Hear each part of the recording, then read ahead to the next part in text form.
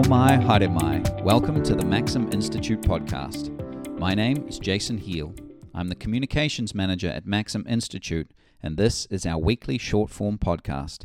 These podcasts are released in tandem with our weekly column and are a chance for you to hear in-depth from the column's author about some of the thinking that went into producing their final piece.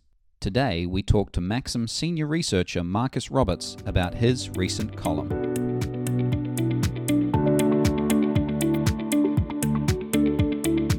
Marcus, welcome back to the podcast. Good to have you.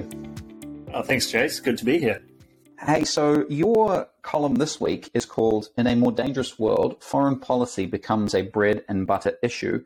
And you've written this week that one of the issues, there's lots of issues that the politicians will be campaigning on in this election cycle, health system, education, crime, those sorts of things. But you've mentioned that what won't be high on the party's agendas during the election is foreign policy and defence. But you maintain that that's a big deal and that it should be on their radar. Can you just give us an idea of what kind of brought about this perspective for you? Sure. So I think one of the points I was making in the piece was generally foreign policy is not a big election issue, largely because the politicians of both sides of the aisle, and I think the electorate more broadly, are in agreement or in broad agreement about where New Zealand's foreign policy interests lie. Particularly since the 1980s, I think this has been the case. So we support things like the quote-unquote rules-based international order. We're very supportive of multinational organizations like the UN and the WTO. And I think we've more broadly had the subconscious view that what we've experienced since World War II, which is generally peace. We've been involved with wars, but they've been discretionary wars, if you want to put it like that. We certainly haven't had conscription like we did in World War II. We haven't faced direct attack in the last 90, probably even longer.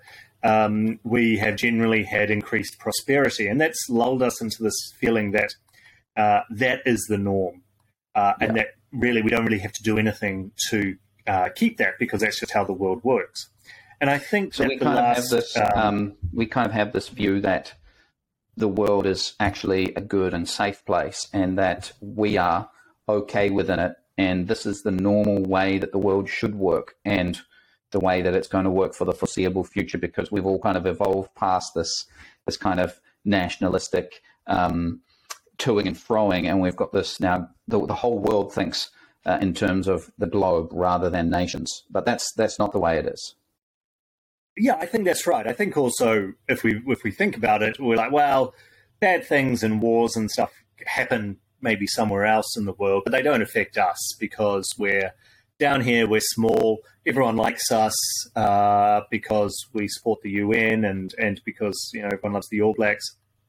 So anything like wars won't really impact upon New Zealand.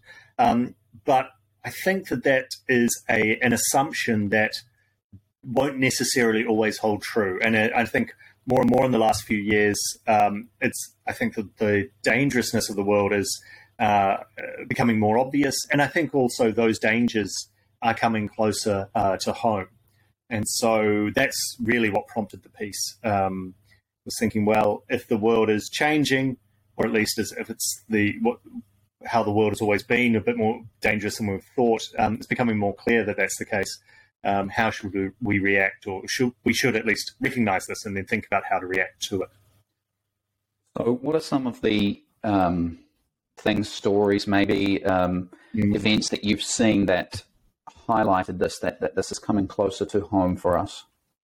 Sure. So I think part of it is the move away from a highly integrated global economy of largely free trade, where you outsource your manufacturing to the cheapest labor market, generally China and Vietnam, places like that, and in return you reap the benefits of reduced prices.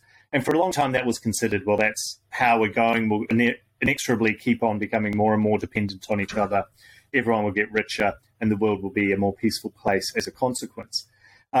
Even prior to COVID, this was breaking down, particularly the links between China and America, all sorts of reasons. China's growing assertiveness, the human rights abuses there, the crackdown on Hong Kong, America realizing that actually it was quite vulnerable in a lot of these manufacturing areas because China effectively did the manufacturing in these sensitive areas, pharmaceuticals, for example, for them. So there was a starting of a decoupling, which for a trading nation like New Zealand is a little bit concerning. So the idea of supply chains and the sort of just-in-time delivery of goods, I think, have been breaking down. And then, of course, COVID happened, and it very much we saw that breakdown. And I think also we saw people waking up more and more to the fact that being reliant upon other countries to produce goods that you actually need as a national security matter is a dangerous place to be in. So we had that economic breakdown. And then, of course, we've seen in the last year or so many stories where we've seen great power competition and indeed warfare come back into our consciousness. So obviously Russia's invasion of Ukraine, this is a large-scale war in modern times in Europe, which we kind of thought we'd moved away from. We've seen more recently the Chinese spy aircraft over the US and the US and Canadian responses to that. We've seen the Chinese building of artificial islands in the South China Sea in contradiction to UN and international law. We've seen examples like the attacks on Iranian weapons and drones manufacturing facilities over the last couple of weeks. It didn't get a lot of attention here, and there's been speculation about who did it. But the point is that hard power, that is military power, weapons, those sorts of ways of interacting in foreign relations is back, or at least it never went away. If it never went away, we at least realize that it's back. And I think we just need to recognize that. And in fact, as I mentioned in the piece, the Defence Force, the Ministry of Defence at least recognises this. Its latest assessment says that New Zealand faces a substantially more challenging and complex strategic environment than it has for decades because great power competition is increasing. So that's what I think our politicians and us need to be aware of. So having summarised all of that for us, what's one thing that you'd like to see from our politicians in this election cycle, as that would indicate that they are at least thinking about focusing more on this issue that is becoming more and more important as different tensions between great powers and different nations around the world increase? I think I'd like to see a recognition of it from our politicians that this is a serious potential issue, and a discussion as to how we are going to ensure that we will continue to be able to be an international trading nation in this era of great power competition and potentially conflict. I'd like to see a more serious approach to defence. We spend far too little. Our defence procurement is not great. We need to have a greater focus on naval and aircraft. And also, I think a change in the last couple of weeks, which has been good, has been having a dedicated foreign affairs minister. Nanaia Mahuta used to be in charge also of local government. She was pushing through the Three Waters reforms. That took up a lot of her time when she should be focusing solely on our international diplomatic relations. And I'm glad that that's the case now. She's in India at the moment. Let's hope that she can improve our relations with that very important nation. Marcus, thank you so much for being on the podcast today. Hi. Thanks so much, Jason. Great to be here.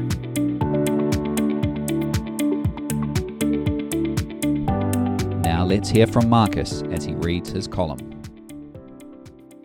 If the government has its way, then this year's election campaign will be focused upon bread and butter issues. National and ACT will be planning stump speeches on crime, education and the health system. But what won't be high on any party's agenda will be foreign policy and defence. This is not surprising. Since the 1980s, there's largely been political consensus on these issues. We have agreed that we should be strong supporters of the rules-based international order, as well as multinational organizations like the UN and the WTO. More broadly, we subconsciously think that the general post-1945 trend of peace and increasing prosperity is the norm, and not an historically and geographically contingent exception. This comfortable illusion has spared us the bother of being overly concerned about foreign policy and defence. But the wider world suggests that our illusion may be about to be mugged by reality. As our 2021 Defence Assessment pointed out, great power competition and conflict is increasing. To quote, New Zealand faces a substantially more challenging and complex strategic environment than it has for decades. The saga of China's spy balloon, the mysterious attacks on Iran's weapons facilities, and the ongoing war in the Ukraine all demonstrate how unstable and violent the world is. But are these not stories about quarrels in a faraway country between people of whom we know nothing? Why does this matter for New Zealand? Well, these quarrels matter because international trade generates over half of our GDP, and that trade relies upon the sea lanes being free from piracy, war, and blockade, so that our goods can go anywhere unmolested and without crippling insurance premiums. Safe sea lanes depend upon the ability and the will of the USA, and more locally Australia, to protect them. Anything which degrades that capability or distracts that will is detrimental to New Zealand's interests. So, quarrels in faraway countries affect us when they affect our sea lanes. The USA's weapons stocks have already become dangerously depleted thanks to the unexpectedly high intensity of the Ukrainian war. Moreover, even the most optimistic wargame scenarios of a Chinese invasion of Taiwan predict large-scale death and destruction for the combatants. Do you want another argument? Well, sea lanes are vital for the continued operation of our farming sector, our ability to feed the world and ourselves. We imported 2.7 million tonnes of fertiliser in 2021, and the loss of only a small share of that imported fertiliser, around 15%, following the start of the Ukrainian war, was, quote, keenly felt. This is not merely an economic concern. Food security is necessary for our national survival. As Lenin once said, every society is 3 meals away from chaos. For a long time, New Zealand has enjoyed the luxury of distance to resolve geopolitical dilemmas. Thousands of miles of ocean still largely protect us from the threat of direct invasion. But the world is getting smaller and meaner. There's no fertiliser, there's no bread, much less butter. Our politicians need to start recognising this. So do we.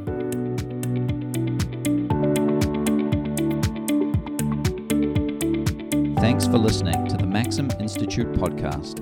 If you'd like to hear more from us and keep up with the rest of our research and analysis of politics and policy in New Zealand, you can sign up on the homepage of our website to get our monthly forum email and invitations to future Maxim Institute events. You can search and subscribe to us on Apple Podcasts, Stitcher, or wherever you get your podcasts. From the team at Maxim, mā te wā. Goodbye for now.